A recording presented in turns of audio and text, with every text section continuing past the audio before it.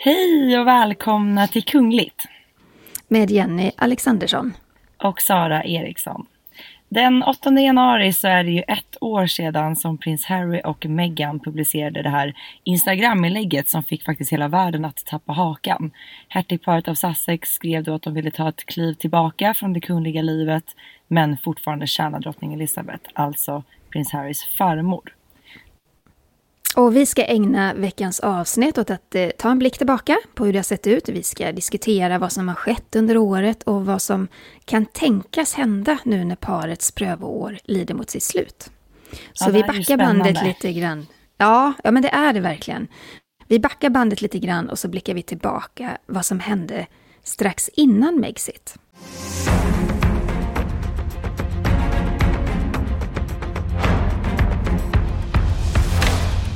Ja, men vi måste ändå redogöra lite från början. Vi kan inte ta för givet att alla hänger med i den här Megxit-svängen.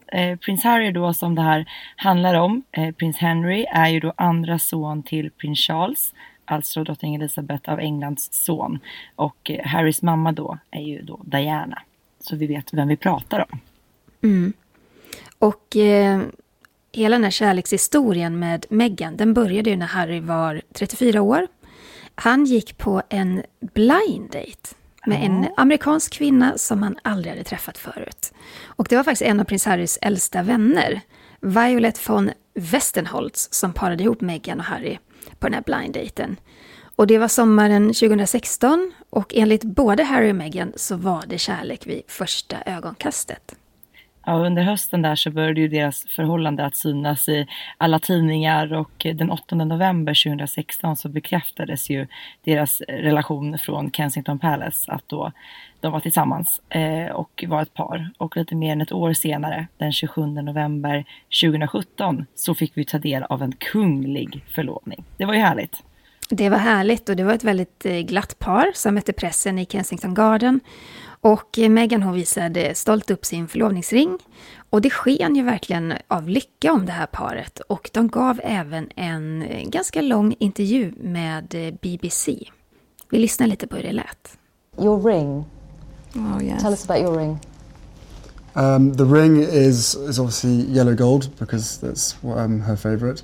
And the main stone itself is sourced from Botswana.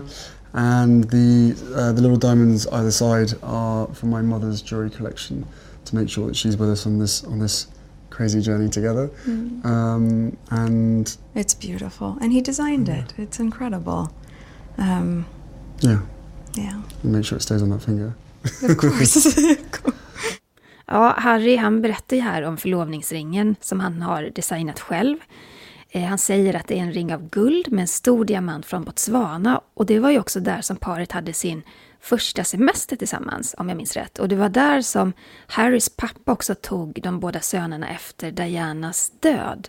Så Botswana betyder väldigt mycket för Harry. Och förutom den här stora diamanten så är det också 2 mindre diamanter. Och de kommer från prinsessan Dianas arv. Och då berättar han, som ni hörde i intervjun här, att han tog med dem för att hans mamma då ska vara en del av denna galna resa, som han uttrycker det. Och så här med lite mer facit i hand så är det ganska kul att Harry väljer att kalla det just för en galen resa. För det var ju faktiskt vad det blev ju det. vad det har kommit att bli, kan man ju säga. Minst sagt. Nej, men kungafamiljen och folket var ju väldigt glada för prins Harrys skull såklart. Han hade äntligen funnit kärleken. Han hade ju varit lite av en ungkarlsprins och ställt till med en del skandaler. Och man undrade ju liksom om någon skulle fånga hans hjärta. Så var det ju faktiskt. Och ett halvår senare så var det dags för ett storslaget kungligt bröllop den 19 maj 2018. Så det var ju ett kungligt bröllop, men man får ju också säga att det var en viss Hollywood-glamour, eller hur Jenny? Ja, de gifte sig i St. George kapell i Windsor. Och vi såg ju på röda mattan, det var ju kändisar som Oprah Winfrey, James Blunt, Victoria och David Beckham, Elton John. Så jag menar, det var väl mer kanske Hollywood-glamour än vad det var kungliga gäster. Om man inte räknar med kungafamiljen såklart. Det var lite som att den här kungliga världen mötte Meghans skådespelarvärld. Och allt vart liksom samlat i ett bröllop. Och du och jag satt ju i studion tillsammans på Aftonbladet. Jag fick ju vara en del av din produktion Kungligt med Jenny och det var ju superkul. Vi hade ju en jätterolig dag tillsammans. Ja, och det var ju ett fantastiskt bröllop att följa verkligen. Och alla de här små detaljerna som man ändå älskar. Meghan, hon fick ju låna ett kungligt diadem från drottning Elizabeth. Och det var Elizabeth Queen Marys bandeau tiara. Yes. Och paret. Bandeau. Ja, bandeau. Och nej, men hon var jättevacker och det var ett fantastiskt bröllop att följa. Och det var det verkligen. Och paret möttes ju verkligen där och då av folkets jubel. Och man pratade mycket om att Harry och Meghan stod för ett modernt kungahus och kanske hade vågat skaka om och ändrat om lite i det här konservativa brittiska kungahuset med egna initiativ och en egen klang på hela bröllopet. Så att där och då tänkte man att de skulle komma in i brittiska kungafamiljen och liksom modernisera det lite. Men en sak som vi var ganska många som reagerade på någonting, det var ju att på Meghans sida så var det egentligen bara hennes mamma Doria som var med på bröllopet. Och vi visste ju att Meghan hade också en pappa. Doria och Thomas Markle, de skilde sig för många, många år sedan. Men Thomas Markle, han hade figurerat i pressen under ganska lång tid. Han hade sålt bilder till fotografer, han hade uttalat sig kritiskt. Så alla visste vem han var. Vi kan lyssna lite på ett klipp där han faktiskt var väldigt kritisk mot Harry och Meghan. With Meghan and Harry and what separating from the royals? Well, I've already said it's disappointing to me, and it's disappointing because she actually got every girl's dream. Every young girl wanted to become a princess, and she got that. And now she's tossing that away for. It looks like she's tossing it away for money. Apparently $3 million and a 26-bedroom home isn't enough for them. It's kind of embarrassing to me. When they got married, they took on an obligation, and the obligation is to be part of the royals. Ja, och Thomas Markle kom ju heller inte på bröllopet och en tid senare så fick vi reda på att det skett en hel del kontroverser mellan Meghan och hennes pappa. Och det hela slutade ju med att Thomas Markle stannade hemma i USA och han genomgick även en hjärtoperation. Var det precis innan bröllopet? Eller lite efter? Det var precis innan. Mm. Och det här kommer att få ganska stor betydelse senare och det ska vi prata mer om. Men om man ser tillbaka generellt, parets första år som arbetande kungligheter, det gick ju relativt smärtfritt. Meghan gjorde succé, men hon fick också mycket hat och påhopp och alltså mediernas bevakning av henne var oerhört intensiv. Och det här skrämde Meghan och Harry. Det gjorde det verkligen och det var ju tydligt, kanske mest från Harrys sida till en början. Den 6 maj sedan 2019 så föddes parets son Archie, Harrison Mountbatten Windsor. Och där, vi fick ju ta del av bilder på Harry och Meghan tillsammans med sin son. Men sen så blev det ganska tydligt att det här barnet, det skulle liksom inte vara lika i rampljuset som de andra kungliga barnen. Utan man märkte ganska fort från Harry och Meghan att de ville ta ett kliv tillbaka för sonens skull. Just att det blev inget officiellt dop, media var portade från dopet och så vidare. Så redan där blev det ganska så tydligt hur de tänkte kring Archies framtid. Och det började också bli tydligt att det fanns en spricka mellan Harry och Meghan och kungahuset. Och det började egentligen med Harrys bror William. Och det var under hösten 2019. Och det var många rubriker, många löp på tidningar och press världen över kring det här. Men till en början så sa varken Harry och William någonting om det. För att, och så är det mycket i kungafamilj att det privata håller de privat. Framförallt den brittiska. Framförallt den brittiska. Ja. Men Harry gav en intervju till slut där han faktiskt berättade att han och hans bror var på väg åt olika håll i livet.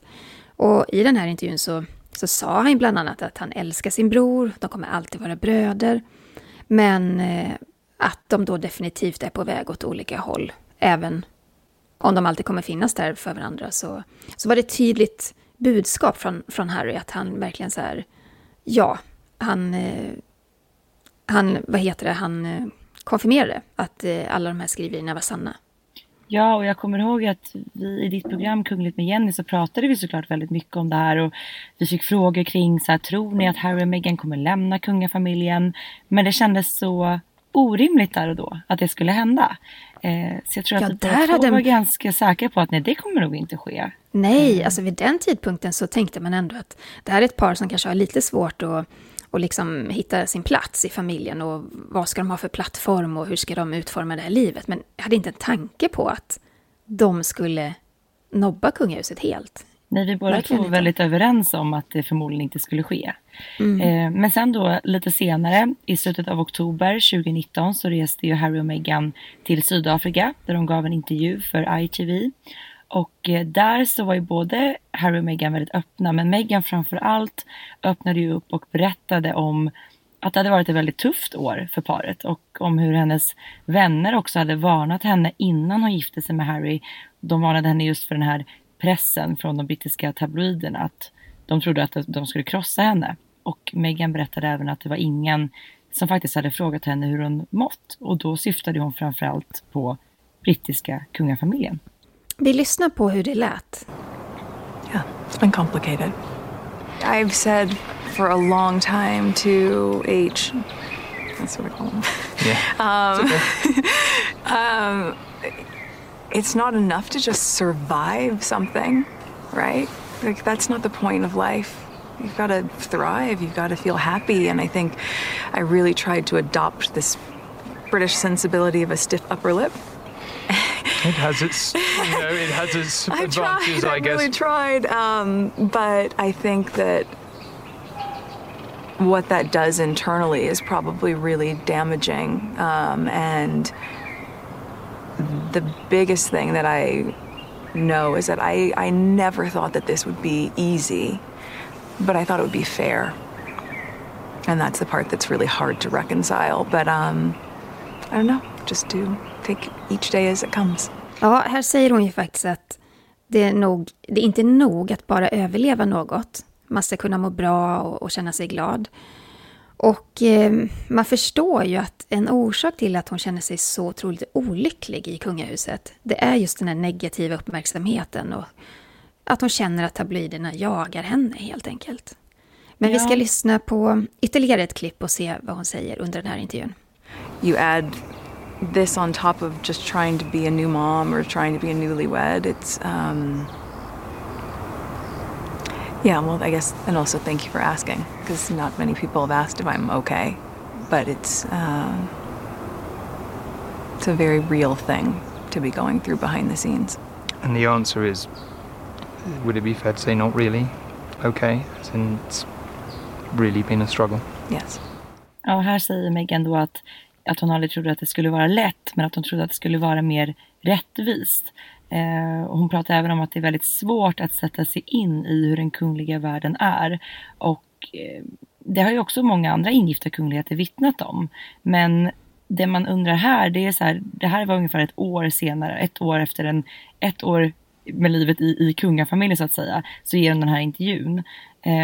Om man tänker så här, Kate och William, alltså Harrys storebror och hans fru. Kate var också väldigt jagad i början och fick utstå en enorm press. Jag säger inte att det är lätt, men hade inte Meghan kunnat ge det hela lite mer tid? Ett år är kort tid. Ja, i det här sammanhanget är det väldigt kort tid. Man ska hinna anpassa sig ordentligt och kanske få en förståelse för vad som krävs av en. Och jag tycker inte att det här paret riktigt hade det tålamodet. Eller så är det så att de hade en agenda ganska tidigt i sin relation. Men problemen stegrade sig snabbt. Ganska snart så stod det klart att Meghan, hon stämmer Associated Newspaper, och där ingår ju Daily Mail och Mail on Sunday. Och det här handlade om ett brev som hon hade skrivit till sin pappa, Thomas Markle. Och det var ett brev som skickades i samband med bröllopet. Det var ganska långt brev, och delar av det hade då publicerats i pressen. Och hon menade på att det här var ett intrång i hennes privatliv. Och Thomas Markle försvarade det hela som att han kände sig tvingad att sälja det, eller ge det till medierna, efter en intervju som Meghans vänner anonymt hade gett till en tidning. Och de här vännerna, det kom fram långt senare, de hade reagerat på att det var så mycket negativa skriverier mot Meghan, så de ville ge en mer positiv bild av sin vän. Och det triggade då Thomas Markle till att gå ut med sin version. Så att det var en otrolig röra, allt det här. Och den röran är fortfarande inte slut, vilket vi kommer till lite längre fram. Och man kan ju tänka sig att det kanske var de här vännerna som också hade varnat Meghan för hur de brittiska tabloiderna skulle komma att behandla henne den dagen hon sätter sin fot in i den kungliga världen. Verkligen. Men det blev en väldigt stormig höst där. Precis, eller inte långt efter att Meghan stämde de här tidningarna, så valde ju Harry och Meghan då att resa tillsammans med sin son till Kanada. Just för att, dels var det väl för att dra sig tillbaka lite från det här mediala ljuset i Storbritannien. Jag tror de behövde reflektera och landa lite. Och de var även där på några kungliga uppdrag, om jag minns det rätt. Men 2 månader senare så var det ju väldigt tydligt kring vad paret hade funderat på när de var borta. Harry och Meghan, de valde att inte fira jul med Harrys familj. Och i brittiska kungafamiljen så är det väldigt stark tradition att familjen samlas på Sandringham. Och det är drottning Elizabeth som är värdinna för hela det här julfirandet. Och vi såg ju också att när drottning Elizabeth höll sitt jultal 2019, då hade hon ju ställt upp i vanlig ordning fotografier på familjen på sitt skrivbord som var synliga då i kameran. Och då var det i stort sett alla familjemedlemmar, men inte Harry, Meghan och Archie. Och där spekulerar vi ganska mycket kring, är det här en signal på att någonting är på gång? Varför skulle hon inte sätta upp bilder på den här nyblivna kungliga familjen? Nej, redan där snurrade ju tankarna också, i och med att paret hade varit då bortresta från det kungliga huset i 2 månader. Men i början av januari så återvände ju Harry och Meghan efter då 2 månaders vistelse i Kanada. Och dagen efter deras hemkomst så besökte paret Canada House i London. Just för att tacka för Kanadas varma gästfrihet och stöd och så vidare. Och troligen så diskuterade de ju även då sin framtid med tanke på det uttalande som slog ner som en bomb faktiskt bara ett dygn senare. För under onsdagskvällen den 8 januari så publicerade prins Harry och Meghan ett pressmeddelande via sitt Instagramkonto. Jag kommer verkligen ihåg hur du och jag var helt chockade när vi läste det här. Ja, för det handlar, i den pressmeddelandet så stod det ju om att de i flera månader hade funderat och diskuterat och hade valt då att skapa en ny progressiv roll inom kungafamiljen. De ville ta ett steg tillbaka som seniora, medlemmar av den kungliga familjen, och så ville de tjäna sina egna pengar, men samtidigt då helt och fullt stötta hennes majestät, drottningen. Så det var så dubbeltydigt i det meddelandet. Det var väldigt svårt att tolka, och också att det skedde på det här sättet var ju också nytt, att en kunglighet väljer att meddela en sån stor nyhet via Instagram. Men det är helt bisarrt när man tänker på det. Alltså sådana nyheter kommer ju direkt ifrån Hovets pressavdelning. Det är en enorm nyhet. Men det gick ju inte jättelång stund, så först publicerade de här pressmeddelandet. I samma sekund har de också dundrat upp en hemsida som heter Sussex Royals, där de också presenterade en ny strategi från deras sida och en mediapolicy. Och det här var någonting som vi aldrig hade skådat tidigare. De skulle liksom välja ut vilka de skulle samarbeta med. Nej, men det handlar om att de i stort sett dumpade stora mediebolag och att de skulle välja ut unga independent, up and coming reportrar, journalister att prata med. Det visar sig bara vara renskär bullshit nu i efterhand. Så var det ju inte. Och också det väckte en otrolig ilska. Först tyckte man att de hade varit respektlösa gentemot drottning Elizabeth, som då publicerade det här utan att ha pratat med henne, vad det verkade där och då. Sen den här hemsidan där man ändå ville använda den kungliga glansen och dessutom de här hårda mediestrategierna. Så det var många olika saker i det här som var väldigt fel och som gjorde folk upprörda. Ja, men också den här dubbeltydigheten i att de vill lämna kungafamiljen, men de ska fortfarande heta Sussex Royal. Att de vill ha kvar, de ska stå med ena benet i den kungliga världen men ändå ha friheten att tjäna egna pengar, göra business. Och det där går ju inte ihop, det kan ju vem som helst se. Ja, och samma kväll då som Harry och Meghan, de la ändå upp det här sent, kommer jag ihåg. Men ännu senare så publicerade ju då brittiska hovet ett uttalande från drottning Elizabeth där hon var väldigt tydlig med att det här endast är en diskussion som pågår med Harry och Meghan. Att det är ett tidigt stadium och att det kommer ta tid att komma fram till ett beslut gällande parets framtid. Och det här tog ju såklart udden av Harry och Meghans pressmeddelande. För det var ju också en tydlig signal ifrån drottningen där hon liksom satte ner foten och sa att man kan liksom inte bara komma på det här över en natt. Nej, men det här väckte ju en chockvåg över hela världen, men särskilt i Storbritannien. Brittiska folket stormade. Alltså jag minns löpsedlarna, jag minns hur mediebevakningen gick upp i någon slags stormspiral. Och det var ju för att det här gick inte ihop med det konservativa kungahuset och att det var respektlöst mot drottningen. För alla förstod ju att de hade inte förankrat det här beslutet att gå ut med nyheten på Instagram av alla ställen med drottningen. Nej. Och jag menar, vi har ju sett runt om i Europa hur kungahusen minskar och man skär ner dem just för att behålla dess trovärdighet och så vidare. Så att egentligen är det inget konstigt i sig, men det handlar ju om på vilket sätt det skedde. Jag menar, det här mer individualistiska samhället har ju skapat lite av den här trenden att tidigare fanns det ju en starkare underkastelse kanske gentemot kungahuset. Och idag så ser vi ett bredare svängrum, vilket är helt tidsenligt rätt. Men man får också göra det då fullt ut och det är det som var så oklart i det här fallet. Alltså då skulle man ha avsagt sig allt till 100% från början och drottning Elisabeth skulle ha fått gått ut med det. För att det här livet som de lever, det innebär ju också ett ansvar som de bär. Och här blev det bara fel från början. Mm. Det är ju så här, det finns ett kontrakt mellan folket och kungafamiljen och det är successionsordningen. Och den må vara gammal, men i många europeiska länder så har den ju modifierats genom åren. Det är en överenskommelse och det är för att folk ska acceptera en monarki. Då ska ju vissa villkor uppfyllas. Och det kan till exempel handla om att regeringen ska godkänna ett giftermål eller att en religion ska följas. Men det handlar ju också om att en kunglighet ska hålla sig neutral. Och det är jätteviktigt. Och med andra ord så kan ju kunglighet inte representera landet och samtidigt göra stora affärer med multinationella företag. Inte i Europa i alla fall. Och den överenskommelsen så har ju Harry och Meghan brutit gång på gång. I amerikanska presidentvalet så var de inte neutrala. Alltså de var ju väldigt engagerade och genom sin monsterdeal med Netflix och alla de pengar som de tjänar på sina affärer så kan de inte stå neutrala. Och när de bryter mot det här kontraktet, alltså de regler som sätts upp för monarkins existens, då kan de inte längre vara arbetande kungligheter som representerar ett land. Nej. Och drottning Elisabeth var ju då väldigt snabb med att kalla Harry, William och Charles till ett krismöte på Sandringham. För det skulle sägas också, den mediastormen som det blev, det är inte heller bra för den brittiska monarkin och det brittiska kungahuset i helhet. Hon vill absolut inte ha den här typen av uppmärksamhet gentemot dem. Och ganska så snabbt efter mötet då som de hade så publicerades ett uttalande från drottning Elisabeth där det stod i stort sett att Harry och Meghan klargjort att de inte vill vara beroende av offentliga medel och att man då enats om någon form av övergångsperiod där paret då skulle få tillbringa både tid i Storbritannien och i Kanada.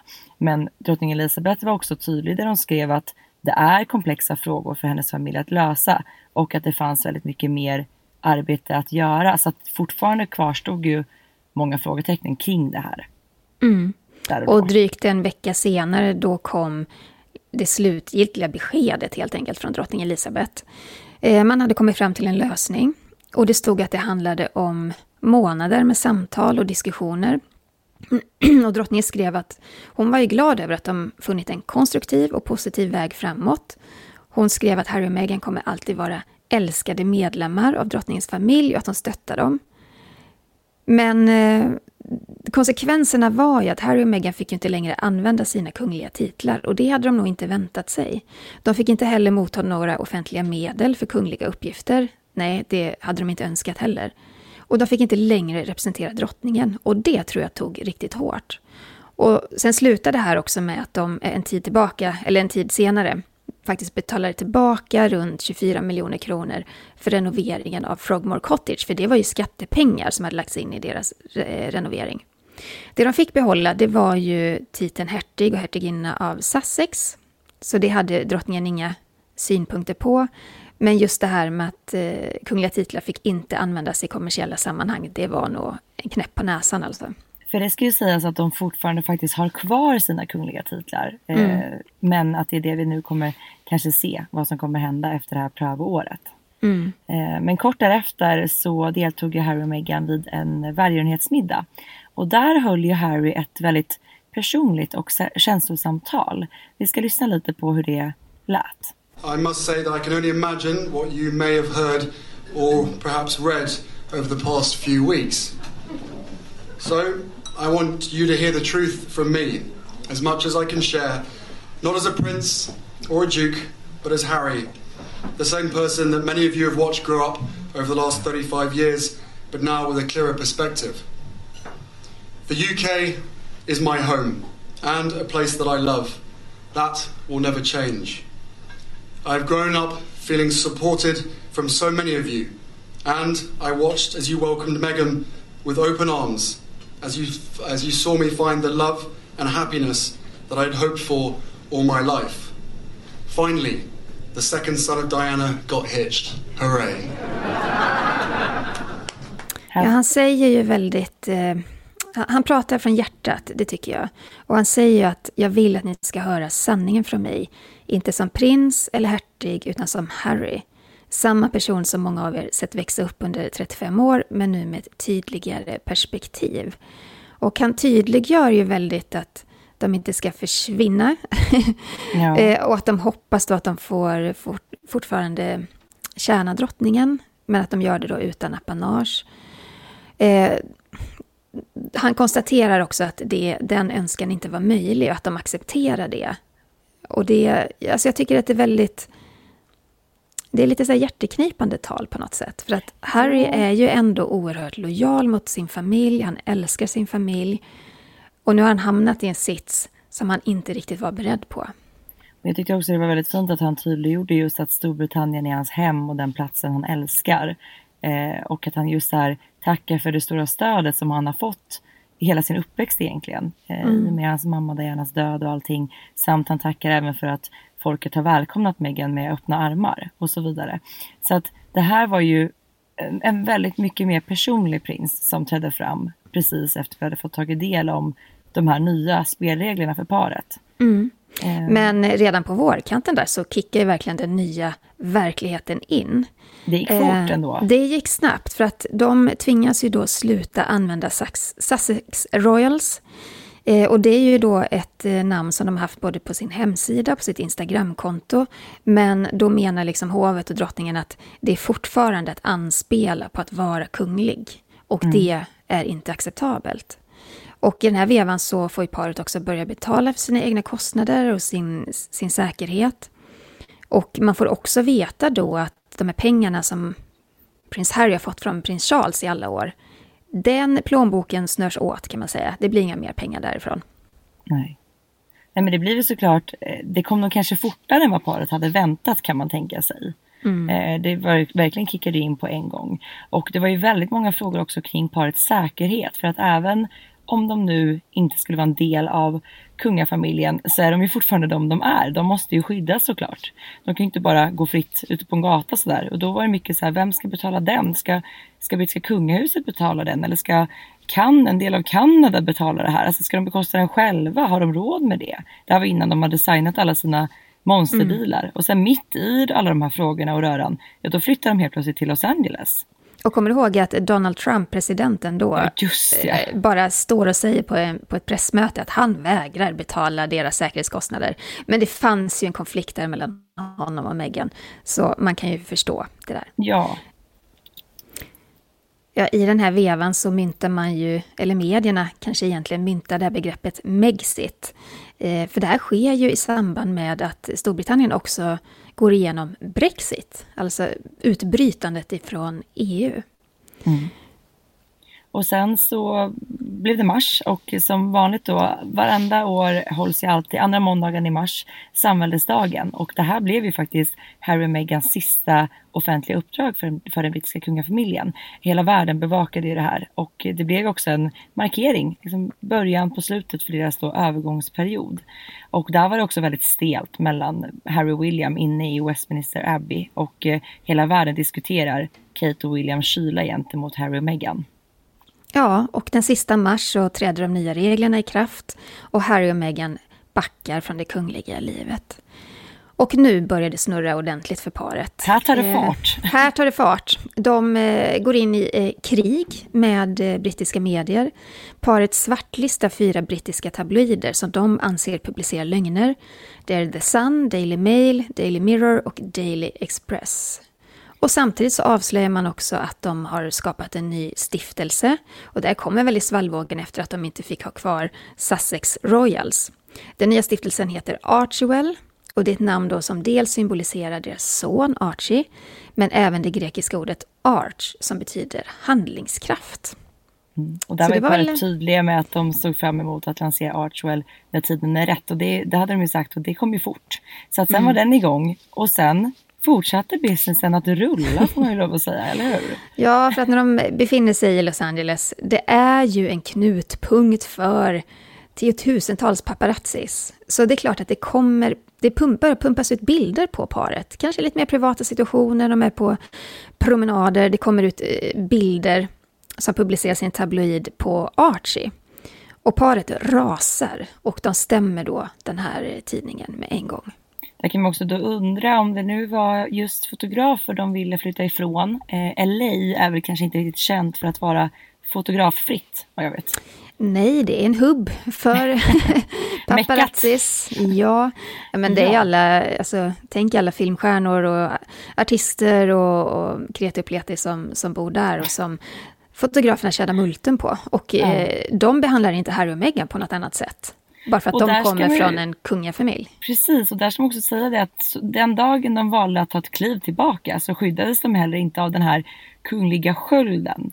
Nu hade de i och för sig blivit väldigt bevakade, men det finns ändå en annan nivå av respekt där och då. Helt plötsligt var den borta, vilket gjorde att fotograferna kanske vågade gå ännu ett steg längre. Jag säger inte att det är rätt, men det är också kanske fel att välja att bo just där om det är fotograf man vill undvika. Men i augusti i år då så var ju mycket snack om den här boken som skulle släppas, Finding Freedom. En glorifierad berättelse får man väl ändå säga om parets beslut. Där boken, den var ju väldigt hypad innan. Den skulle ge oss svar på varför och hur de skulle skapa en modern kungafamilj på andra sidan Atlanten. Jag tror både du och jag var ju väldigt besvikna när vi tog den här boken. Nej, men så hypad som det var så hade man kanske förväntat sig att det skulle komma nya uppgifter, men det kändes mest som en omskrivning av allt som hade stått i tidningarna genom de 2 åren. Men boken är då skriven av Omid Scobie och Caroline Durand och de har ju bevakat brittiska kungahuset i många, många år. Det som var lite, man blev nyfiken på, det var ju att Omid Scobie lite implicit menade att paret var med på det här. Men det kommer att visa sig sen att det var de absolut inte. Eller de förnekade det i så fall. I september där så kom ju då den här dunder- och braknyheten att paret hade skaffat en monsterdeal med Netflix. De skulle producera spelfilm, dokumentärer och barnprogram. Och den här dealen var ju värd 1 miljard, sägs det. Och det är så otroligt mycket pengar. Nej, men så otroligt mycket pengar så att man baxnar. Och då på något sätt står det ju klart för en hel värld vad det här paret har varit ute efter hela tiden. Och där ska vi då också påminna allihopa om att det är ju Netflix som gör och producerar hela The Crown som handlar om prins Harrys familj och där det hovlivet blir inte precis glorifierat och nu i senaste säsongen så blir framförallt inte Harrys pappa, så, liksom, han målas ju inte upp som den godhjärtade om vi säger så. Nej, verkligen inte. Men sen så såg vi också mer positiva tongångar tycker jag från paret. För att i november så skrev ju Meghan en lång kolumn i, jag tror det var The New York Post. Och där berättade hon om ett missfall som hon och Harry hade drabbats av.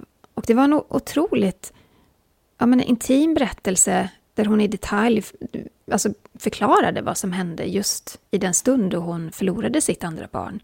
Och jag tycker det var otroligt och viktigt och bra gjort av henne. Men man märkte också att kungafamiljen kommenterade inte händelsen mer med än att det här är en privat upplevelse. Och där kan jag tycka att hade de varit lite smarta och velat släta över den här sprickan som ändå är så tydlig mellan paret och kungafamiljen så hade man kanske kunnat ge ett statement i form av att det är en viktig berättelse men vi kommenterar inte privata upplevelser. Alltså på något sätt ändå kunnat hjälpa paret här lite grann. Men där använder ju Meghan sitt strålkastarljus till en god sak som såklart också kan hjälpa väldigt många andra kvinnor och par runt om i världen. Att man börjar prata om det på ett annat sätt, såklart. Och det blev ju faktiskt Meghan väldigt hyllad för, ska sägas. Ja, men verkligen. Men sen gick det inte många veckor. Nej, precis. Det gick ju fort som attan. Sen var det dags igen för en liten sån bomb. Då signar ju paret en superdeal med Spotify. Där de berättar att de ska göra en podd. De ska både producera och programleda. Där de då ska bjuda in gäster för att få ta del av olika livsstories, om jag har förstått det rätt. Kan du lyssna lite på hur det lät när den här trailern släpptes? Shall we start? No? Ladies first? No, say it, because I think it sounds really nice with your accent. What, Archwell audio? I mean... Really? Shall we? Yeah, let's do it. Hi guys, I'm Harry. And I'm Meghan. One of the things my husband and I have always talked about is our passion for meeting people and hearing their stories. And no matter what the story, they usually offer you an understanding of where someone else is coming from. And at the same time, remind you in some way of a story about yourself. And that's what this project is all about. To bring forward different perspectives and voices that perhaps you haven't heard before. And find our common ground. Jag reagerar på att Harry har en väldigt fin poddröst. Han är som gjord för det där. Verkligen. Och man blir nyfiken, men samtidigt är det också lite så här, är det här de ska syssla med? Jag vet inte. Vi vet inte, men det vi i alla fall det vi vet, det är att det nu har gått ett helt år sedan paret släppte den här superbomben. Det har liksom kanske skapats lika många förklaringar som ännu fler frågetecknen. För att om det var lugn och ro de ville åt, bort från det mediala ljuset, så har ju paret valt jättefel väg att gå. De får mer uppmärksamhet än någonsin nu, skulle jag säga. Ja, och jag tror egentligen inte att kanske inte Harry, men jag tror inte att Meghan är så ledsen för det. För att de söker ju sig till underhållningsbranschen, verkligen. Och det de säljer, det är sig själva. Det är ju, för de har ju egentligen inte något annat att komma med. Nu låter jag jättehård, men det de har att komma med är ju sitt personliga varumärke. Och det är det de säljer. De säljer sina röster, men kanske sig själva.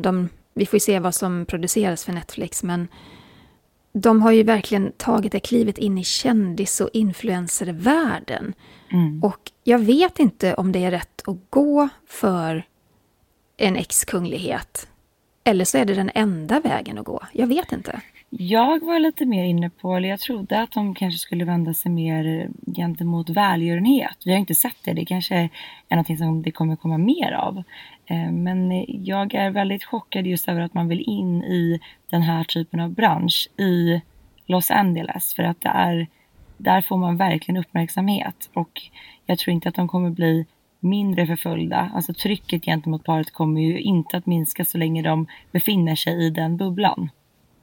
Nej, och så länge som de riktar strålkastarljuset mot sig själva som personer, så kan de aldrig komma undan fotografer. De kan aldrig komma undan skriverier. Så det är återigen de här dubbla signalerna. Att jag tror egentligen inte att de lämnade kungahuset för att få mindre publicitet och leva mer anonymt, som de påstod.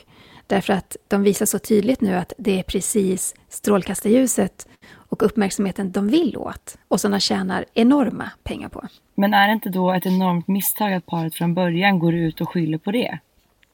Jo, jag förstår inte alls. Att så här, om man nu ska se det ur ett PR-perspektiv där man ska bygga deras varumärke, så kunde de ju ha sagt eller berättat om 1000 andra anledningar än att det var just den mediala uppmärksamheten de inte ville åt, om de nu hade det här i pipen redan då. Ja, men verkligen. Men en sak som vi vet, det är ju att det här prövoåret, det ska ju vara 1 år. Det är det vi har fått reda på från den brittiska kungafamiljen. Så att nu i januari så kan vi väl vänta oss ett besked ifrån drottning Elizabeth. Och både du och jag är ju helt övertygade om att Harry och Meghan har ju kastat igen dörren till den kungliga världen med tanke på de valen och de kontrakten som har signats. Ja, men verkligen. Man kan inte med såna här stora affärsdealar i ryggsäcken kliva tillbaka in i kungafamiljen. Det är helt omöjligt, det kan man inte. Så frågan är nu hur kungahuset och hovet ska lösa det här på bästa sätt. Vad händer med Meghan och Harrys semikungliga titlar, de är hertig och hertiginna. Vad händer med de kungliga titlarna som de faktiskt har men inte får använda, hans och hennes kungliga höghet? Ja, för mig är det helt omöjligt att de ska kunna finnas kvar när det här är ett par som gör otroliga pengar på multinationella företag. Då kan man inte vara neutral och då kan man inte heller vara en del av kungafamiljen. Och det som också ska bli så intressant tycker jag, troligen kommer vi bli av med de här titlarna, precis som du säger Jenny. Det som också blir intressant att följa, det är ju faktiskt hur familjens relation kommer att se ut. Kommer vi att se dem ihop? Kommer de att fira jul med drottning Elizabeth framöver? Hur står det egentligen till liksom på det privata planet? Det är ju väldigt intressant. Ja, och sen tycker jag också att det ska bli spännande att följa den här rättsprocessen som Meghan är inblandad i. Där hon har stämt då Associated Newspaper för intrång i privatlivet. Och det var ju efter det här brevet som hon skrev till sin pappa som publicerades i tidningar.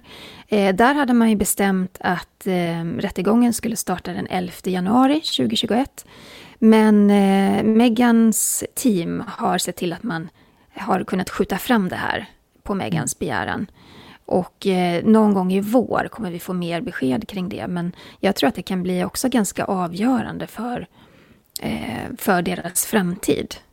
Såklart. Och vi kommer såklart att hålla uppdaterade här i podcasten och så vidare om det här. Och vi tyckte att det passade väldigt bra att ägna veckans avsnitt åt här. I och med att det är precis ett år sedan den här veckan som vi fick det här beskedet. Det har gått fort det här året. Det har gått snabbt och vi ska följa det här fortsättningsvis också såklart. Ni får också gärna följa oss. Följ oss på sociala medier. Sara, var finns du? Royalistan.se och var hittar man dig, Jenny? På Instagram, kungligt med Jenny. Det är inte lika stormigt som Harry och Meghans liv, men det är mycket kungliga updates. Så är det. Tack snälla för att ni har lyssnat. Ha en trevlig helg. Ta hand om er. Ha det bra. Hej då. Hej då.